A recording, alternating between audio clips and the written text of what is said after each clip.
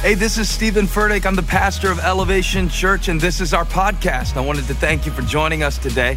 Hope this inspires you. Hope it builds your faith. Hope it gives you perspective to see God is moving in your life. Enjoy the message. You may be seated. Welcome to week one of a brand new sermon series called Triggered.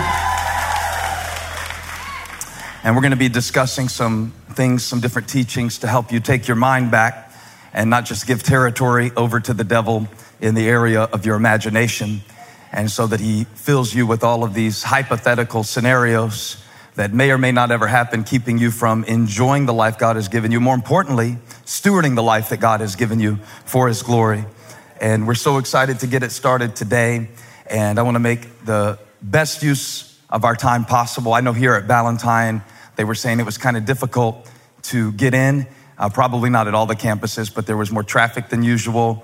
And so you should thank God for that, because not only is that more people hearing the message of Jesus Christ, but it's also good preparation for a sermon about anxiety. And so we're just looking out for you and helping you get in the right mind frame. But let's go to the Word of God now.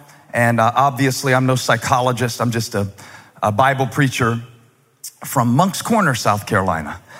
And with the little bit of knowledge that I have about the scriptures and life experience, I want to show you something today that I think will be so helpful from 1 Peter chapter 5, verses 5 through 9. And I'm going to go ahead and tell you there's only one verse in this whole passage that I actually like.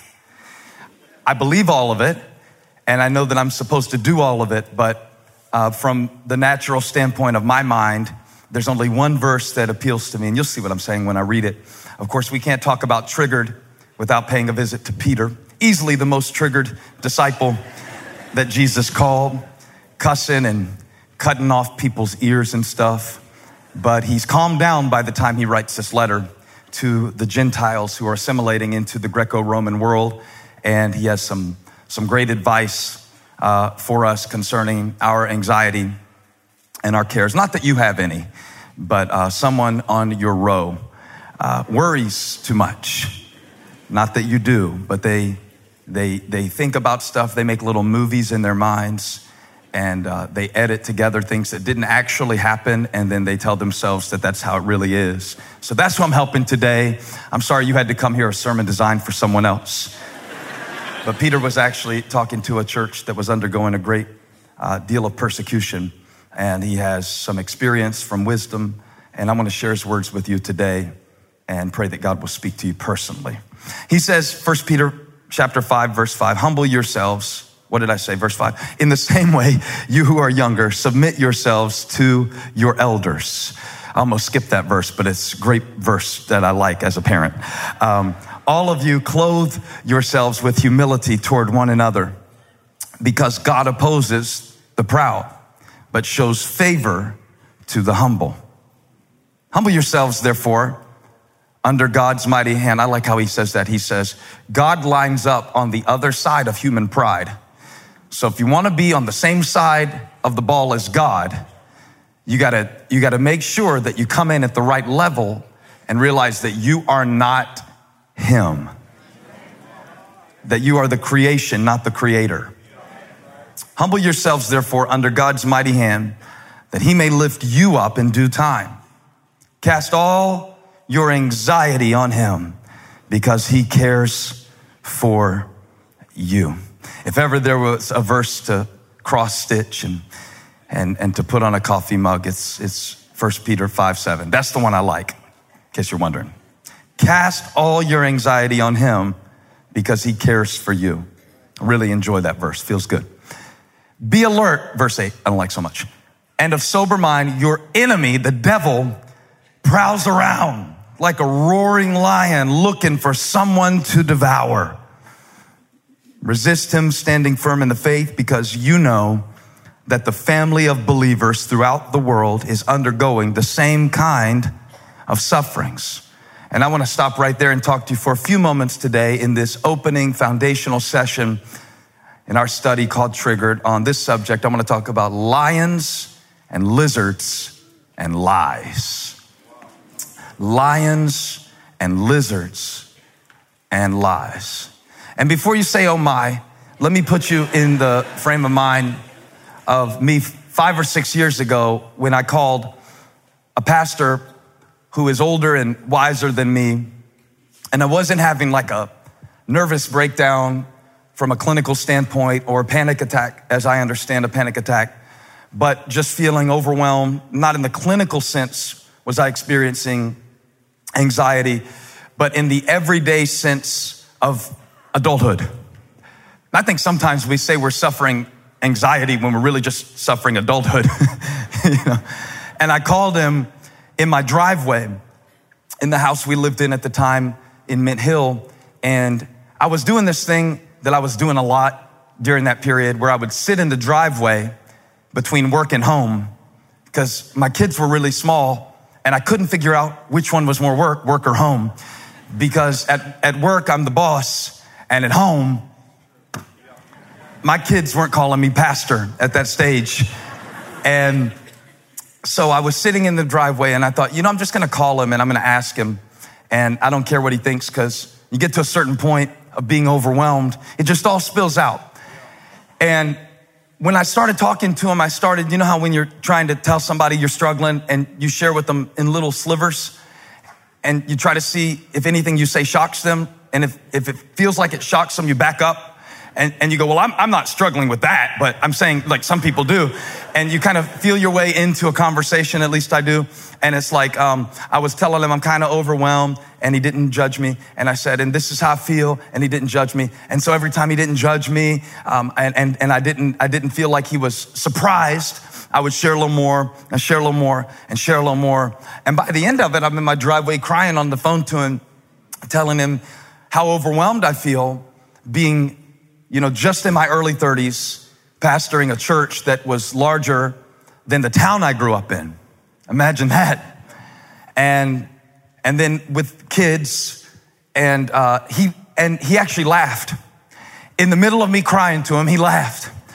And I can't explain why, but it was the most comforting thing he could have done in that moment. And what he said next is just what I needed to hear. And I know God put it in his mouth so I could hear it. And he said, I'm not surprised that you called me and said this. I'm not surprised that you're melting down. I'm surprised you didn't call me sooner. And partially he was saying that because, as our church grew, obviously the pressures mount with it. And he was also saying it from a stage of life standpoint that, look, every father feels relatively worthless at some point in the early stages of their children's visit to planet Earth. And it takes time to learn how to interact with aliens. And by the end of the call, I just felt better just because he said, it's supposed to be this way. You're supposed to struggle. And when he said I was supposed to struggle, the struggle didn't go away. But the fact that I was no longer surprised by it made me more able to deal with it. And God has been speaking to me recently that I am too surprised by my struggles. And part of the reason that I struggle so much is because I'm surprised when I do. It's as if we've set an expectation of salvation that if we come to Jesus and lay all our burdens at the foot of the cross, that none of them will climb back in the car with us and go home. But how many have ever laid your burdens down in church and found out that they followed you home with a few friends you never met before? And it's like I came to Jesus to get rid of my struggles, but my struggle didn't even start until I came to Jesus. Because before I came to Jesus, if I wanted to cuss you out, I just cussed you out. And I felt better. Didn't care how you felt or what God thought. I felt better, and that's all that mattered. But now I got this Holy Ghost on the inside of me, and when I cuss, he makes me feel bad about it. Now I can't sleep till I apologize to you, and it got harder. So Peter says, everybody's struggling. Everybody around the world is suffering. You have to take the two together. You can't come to a cross for salvation where the Savior suffered for you and never expect to suffer in your desire to follow him and be like him. Tell the person next to you, you're supposed to suffer some. That's what Jesus said. That's what the CEO said. CEO of the galaxies. The man said that. The master of the Milky Way said that. He said, if they hated me, what makes you think you're always going to be popular and liked and accepted? So I pray that's inspirational for you to know that you are supposed to suffer. But it helps us. It helps us because the enemy often operates in our lives in the secrecy and in, it's very sneaky. The enemy's sneaky. And so he wants to sneak up on you. And you think life is supposed to be easy because life looks easy for everyone else, but you don't know. You have no idea. It's easy for you.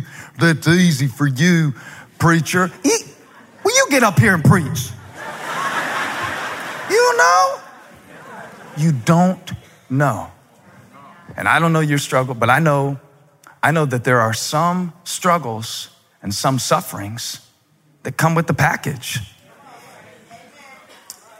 And so the call to follow Christ comes with a cross. We get that. And especially in this time, Peter is like, look, you want to be a part of this movement. The only way to really see the glory of God revealed is to suffer sometimes. To suffer, to sit with your suffering and even with your sadness. Now we're setting the wrong expectation. We're teaching people they can get swole without getting sore.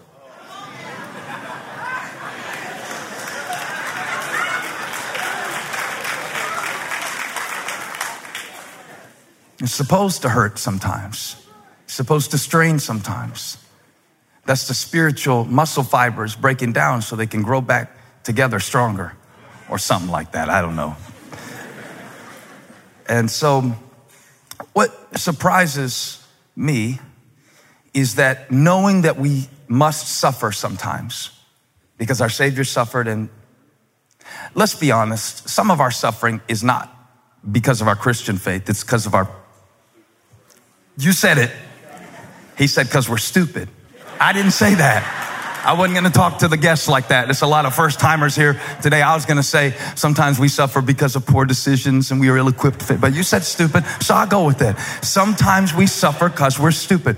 And it surprises me that with all the suffering that we already have to deal with, that we somehow as a species will invent new ways for ourselves to suffer and experience pain and call it progress. As if it's not enough to worry about in the world, we invent, communication devices that keep us constantly connected to everyone's opinion, everyone's offenses, and we feed on stuff. The enemy's looking for someone to devour. We feed on stuff. And we feed our minds with things that eat our peace alive. And then we pray for God to give us peace after we open the front door and let the enemy show his fangs and stood right there. So I'm really praying that God would show us a strategy for this, because it seems to me that some suffering is inevitable, but certain suffering, like the suffering of our shame and the suffering of our sin that Jesus already paid for, is dealt with. And so wouldn't it be unthinkable for us as God's children to suffer under pressure that he never intended for us? We live in a culture of performance.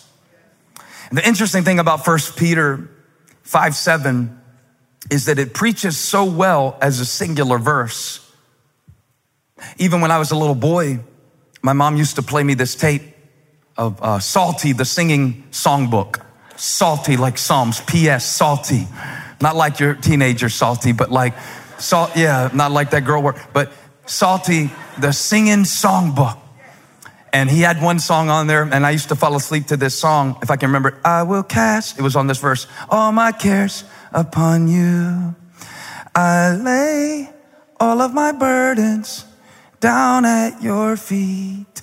And anytime I don't know what to do. Salty falsetto. I will cast all my cares upon you. Boom, boom, walk down. I will cast all my cares upon you. Can you play it? I lay all of my burdens down at your feet. And anytime I don't know what to do,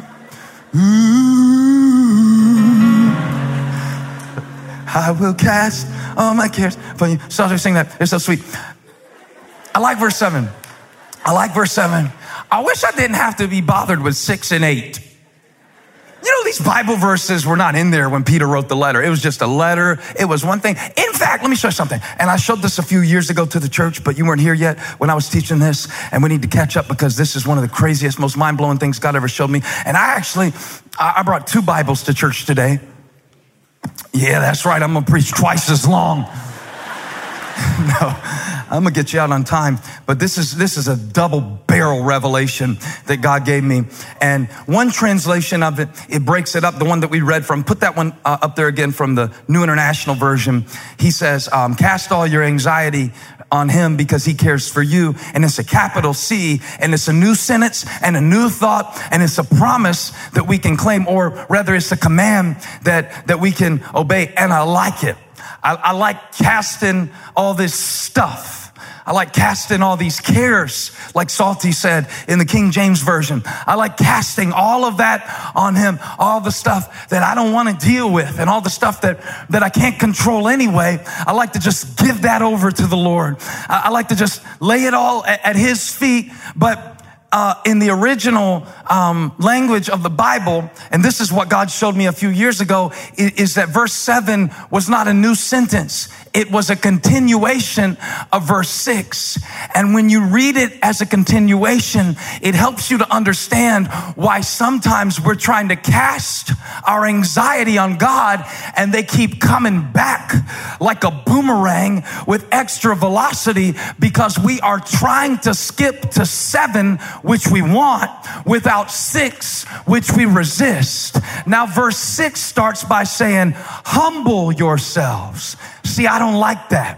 I want to be the star of the production. I want to be the MVP of the game. I want everybody to accommodate my preferences. I want people to read my mind. I want to be the center of other people's affection. I don't want to humble myself. I'm not even sure I really know what it means, because all I ever see humble is a hashtag where people are bragging about something and then hashtagging it humbled. Like that makes it humble when you follow your bragging with a hashtag. But for Peter, humble was not a hashtag. Peter said humble is a way of seeing the hand of God in history that knows I'm just a small part of this. I'm just a little dot. I'm a little tiny. I'm a little bitty child of God in his big, strong hand. So humble yourselves, therefore, under the mighty hand of God, so that at the proper time, he may exalt you. What a relevant verse. I feel like Peter must have been able to see into the year 2018 and see that we would be living in an age of self-promotion. See that we'd be living in an age where rather than praying for opportunities, we would post before we prayed.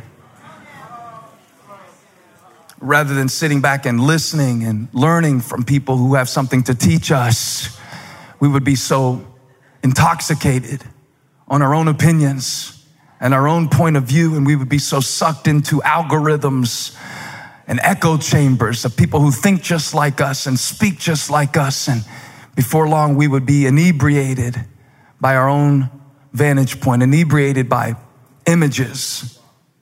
He says, humble yourself under the mighty hand of God so that at the proper time, he may exalt you. And then if you're willing to go through 6, you get to 7. And they're not separated by a period, just a comma. Lowercase c. If you will humble yourself. This is the foundational message for this series. To take back your mind, you got to humble your heart. And when you do that, when you humble yourself under the mighty hand of God, what does that mean? What kind of image is Peter trying to evoke? Well, for a Jewish person, the hand of God recalls the sovereign act of God when he rescued his children from Egyptian slavery. And there, when God spoke to Moses, he said, you know, Pharaoh is not going to let the people go unless a mighty hand compels him. This is Exodus chapter 3. Unless a mighty hand, there's the phrase, compels him. And so the hand of God for us is mostly a comforting image, sentimental, but symbolically for the people reading this who had a little bit of background, they would know that the hand of God is confrontational, that God opposes the proud but gives grace to the humble, and they come from the same hand. See, God will use the same hand to oppose the proud that he will use to distribute grace to the humble. And my question is, what do you want to be on the receiving end of? The posture of your heart determines that. And yet there's a little bit of confusion because, you know, it seems like we want God's hand to do certain things for us. I like the hand of God when it is filled with his provision. You know, like I want what is in God's hand that I can't give myself. Just a show of hands while we're talking about hands. How many have seen God provide for you in a special way and you were suspecting this had to be God, this could not be me, this could not be people? Wave your hand if you've ever seen God provide for you. And I don't just mean money to make a car payment or to, you know, make the deposit on the apartment when you first got married. It could be God gave you energy when you were so exhausted and you didn't even know how you were still going. And people would ask you how, and you would make something up. But deep down, you knew if I really told them how, they wouldn't understand it, because there's an invisible hand of God that is making things happen that I can't even explain. So I like the provision, you know, how he broke the bread in his hands, and Peter was there when Jesus broke the bread and with his hands. So he might have been flashing back to that incident when he said the mighty hand of God that can provide for you. Or maybe he was thinking about the hand of God in terms of God's protection. How God drove back the sea with his hand so his people could cross through till they got safely through. Now, if you've ever had God protect you from you, you're grateful for the hand of God. If you've ever had God protect you from people that were in your life, in fact, sometimes the way that God will protect you is to reach down and remove you from situations that you like, that you are actually praying for God to leave you in. And God will sometimes reach down and say, I know more than you. I'm big, you're little. I'm wise, you're limited. I'm infinite, you're finite. So come with me. I'm going to put you over here. Because I know if you stay with them, I know where it's going to lead. And Peter says you can either fight that or you can go with it. Because it's the hand of God. It's the hand. How many have ever had God protect you?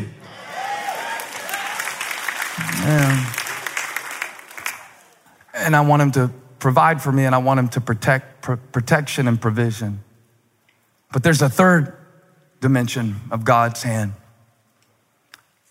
and that is his plan. And that's the part that I have a harder time with, because I like my plan. Why are you looking at me like you totally trust God that his way is better than yours? You know, half of our prayer life is trying to convince God to get on the same page we're on so he can do what we want him to do that he should have already done. And he's running a little behind schedule, but we'll forgive you for that, Lord, if you'll just come on and do it right now. It's okay. You got a lot you're taking care of.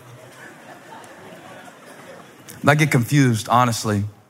I get confused because sometimes I don't know what part is God's job and what part is my job.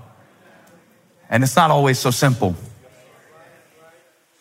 Humble yourself under the mighty hand of God. But then, you know, God told Moses, I'm going to bring you out with a mighty hand. It's going to be my hand that brings you out. And then he asks him, what's that in your hand? And so it seems to be like two hands at work here. And the issue is always who is in control. A lot of my anxiety comes because I get confused about who is in control. And I get responsibility confused with sovereignty. So I start thinking that because God has given me responsibility, that God has also given me control. And that's where I get stressed out. And a lot of my anxiety comes from making it about me when it's not about me. Making it about my strength when it's not about my strength. It's not by might nor by power, but by his Spirit. But I know God's given me a job. Like, I know that when I stand before you like this, and people in the room are suicidal, and people in the room are addicted not only to illegal drugs, but some are dependent on drugs that at first they were taking the recommended dosage, but now it's gone far beyond that. And when I know that there are some of you who have not slept in 3 nights, except for a few minutes here and there hearing this message, I know that I can't say the words that you need. I need God to speak through me to you. And I always pray for that because I know how disappointing it's going to be if I speak. I know that I need to move my mouth, and I know that my vocal cords need to rub together, and I know that I need to produce a sound, but I know that I need the substance of God behind the sound that I make. I need God to speak. I know you did not load up those demons, I mean precious children, blessings, quiver full of arrows from the Lord, and get to this house of worship today in Gaston or UC or Lake Norman. You did not log on to hear me speak. You need God to speak. And I believe that God will speak. I believe he is speaking. I believe he wants to speak. I believe he still speaks. I don't believe he spoke one time in the past and now we got this dusty book full of principles that applied at one time but don't make sense in a modern age. I don't believe God is outdated or irrelevant. I don't believe I need BuzzFeed to tell me what's going on in the world. I got my Bible, and it's living and it's active and it can penetrate through all the noise. So I know we need God to speak, and his word doesn't return void. And God will speak, but God won't study. I got to study. God won't show me whether the sentence was one sentence or 2 sentences. He gave me books for that. And he inspired people. So I can't figure it out sometimes. And sometimes I feel like I'm a control freak. And sometimes I feel like it gets in the way. I really do. I feel like it gets in the way. I feel like I want to control things. I want to control people. I'm manipulative, and I see it, and I hate it, but I do it. It's a habit. And I know that God's hand is the hand that is really moving things around. But, you know, I want to put my hand on God's hand and just kind of nudge. Y'all are so holy. Sometimes God needs a little help because he's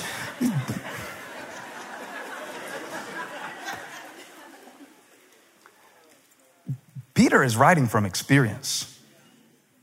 He didn't come by humility easy.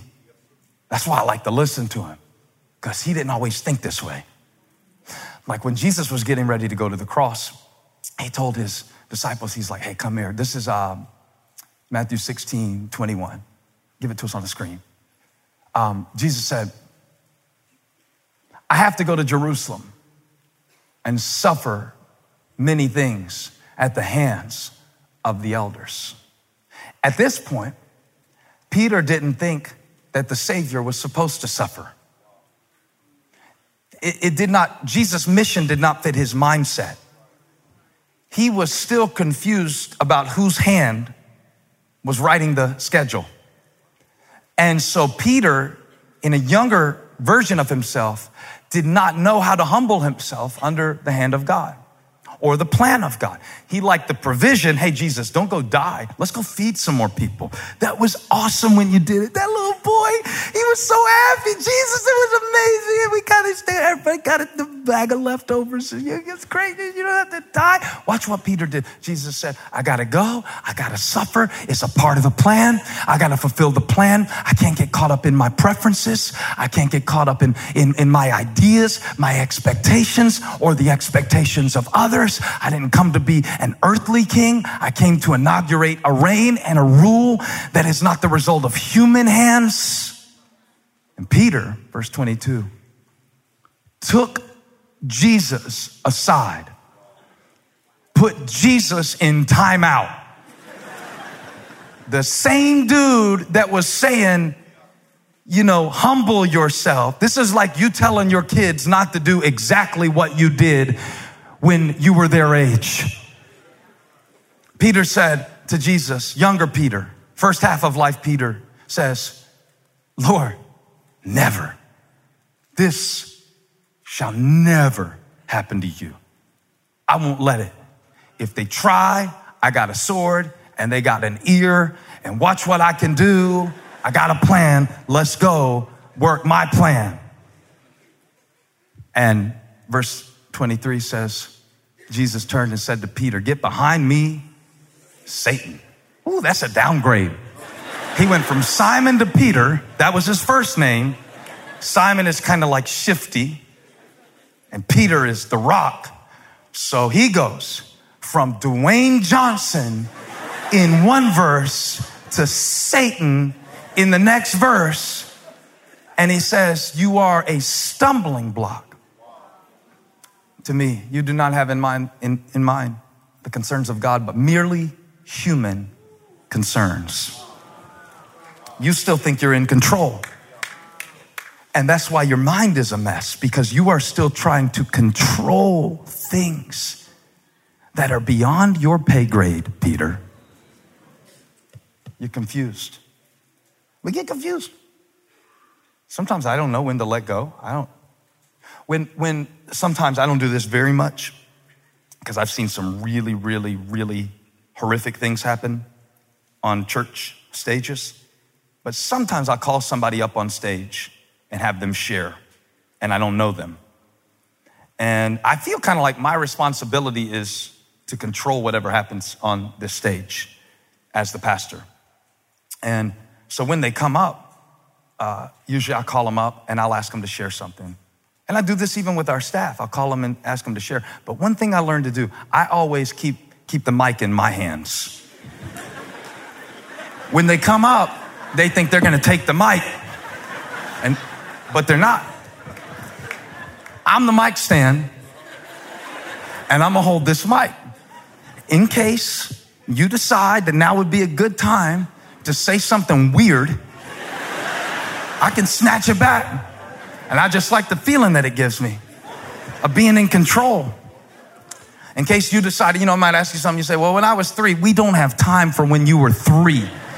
And ask you all that, and I got the mic, give it back. Now, so it gives me a good feeling. But the interesting thing is, because there's crazy Christians. And sometimes when I call them up, I can't see their eyes. And when they get closer, I'm like, oh God, I picked one of those. And you don't see it from a distance. So I like to keep the mic and I like to hold the mic. But now the interesting thing is, I'm holding the mic, but there's a guy that you don't see named Neil. And Neil this week, among many others at our different locations, happens to be in the back of the room, sitting behind a console. And what's interesting? I'm up here talking, and I'm holding the mic, but at any moment, Neil can decide that he no longer. At any moment, he can decide At any moment, he can decide, maybe I fuss at him or something like that, and he doesn't like it. At any moment, Neil can decide. He can just decide that he no longer wants to be here. At any moment, here's the principle. I'm holding it, but I'm not controlling it. They got it last night. That's what I know about my life. That's what I know about my time. That's what I'm learning about my money. That's what I'm learning about my children, my responsibility. I'm holding it, but somebody I can't see is controlling it.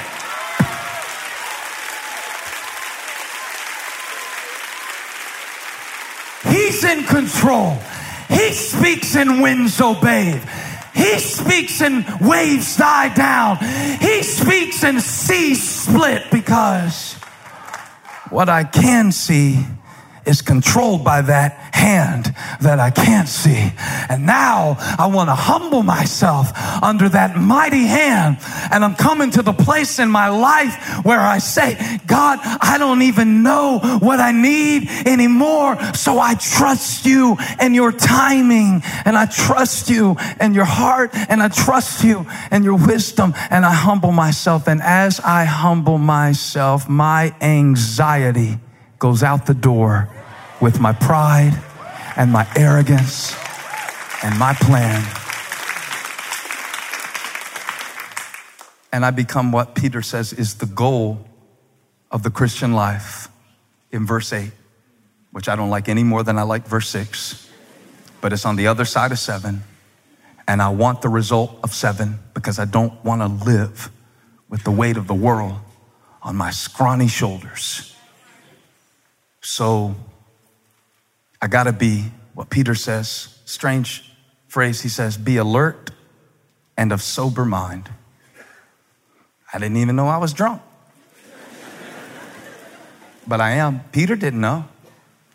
He was stumbling, telling Jesus what Jesus needed to do. He was drunk on his own. You see how we get intoxicated in the age we live in? Is so much information coming at us. We're drunk and we don't even know it. And we can't defend ourselves. And we're getting eaten alive. God gives us peace, and the enemy eats right through it because he's a lion. At least that's what I always thought. I thought he was a lion.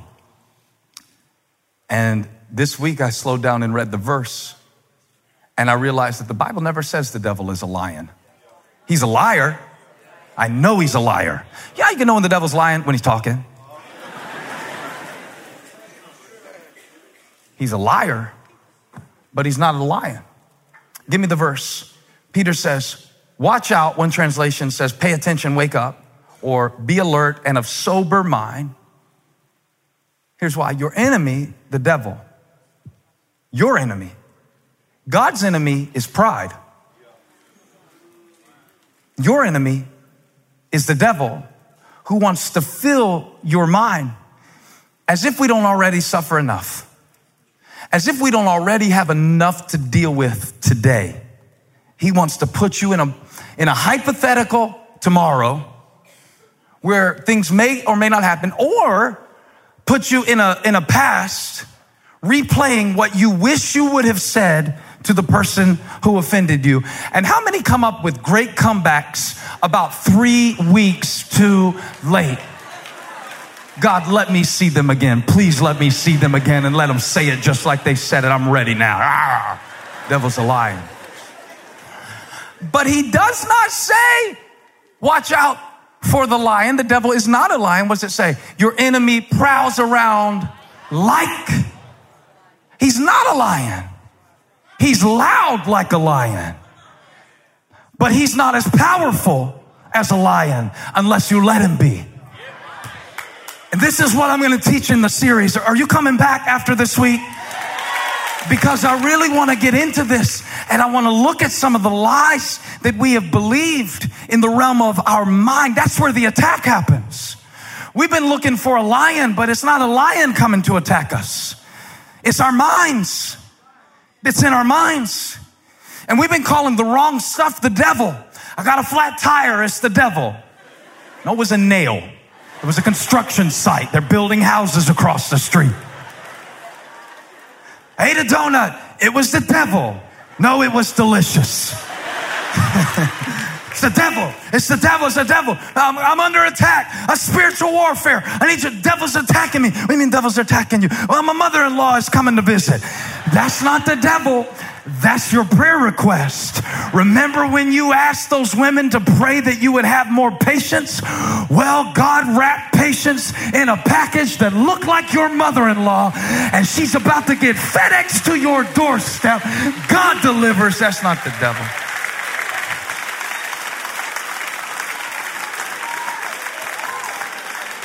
So now,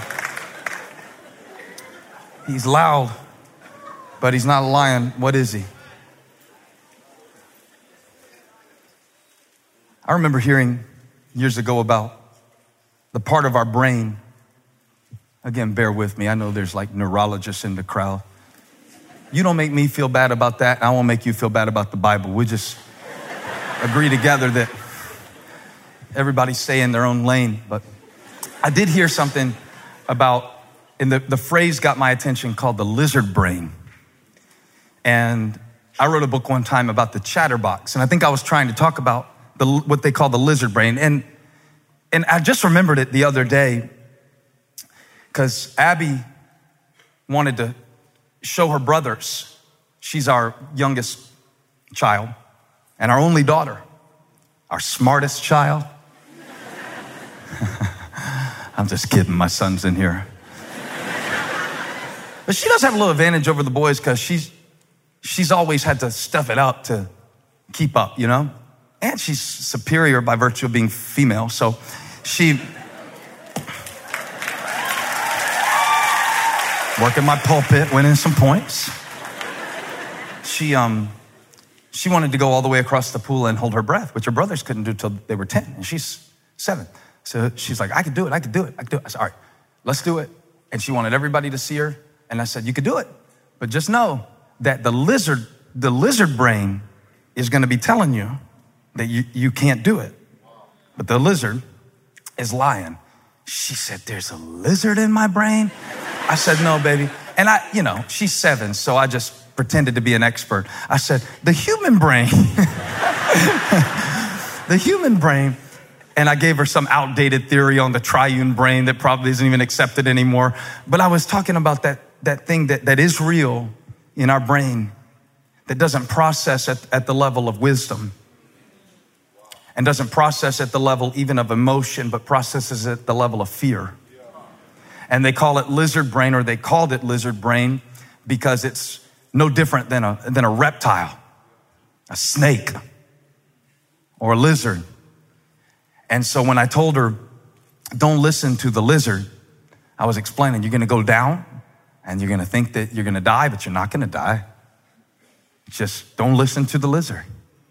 And she went down under that water and she swam clear to the other end, and she came up. She took the biggest gasp, the biggest gulp of air, and she was so proud. And she said, man, that lizard is loud.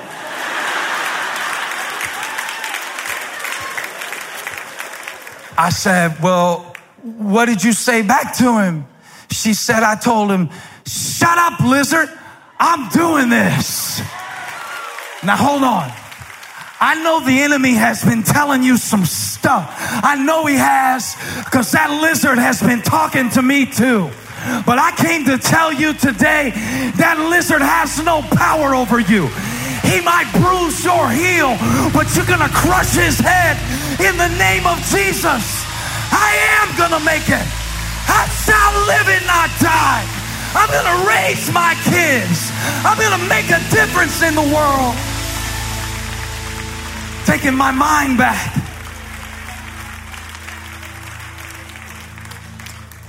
And over the next 7 weeks, we're going to learn how to do what Abby did, what Peter said.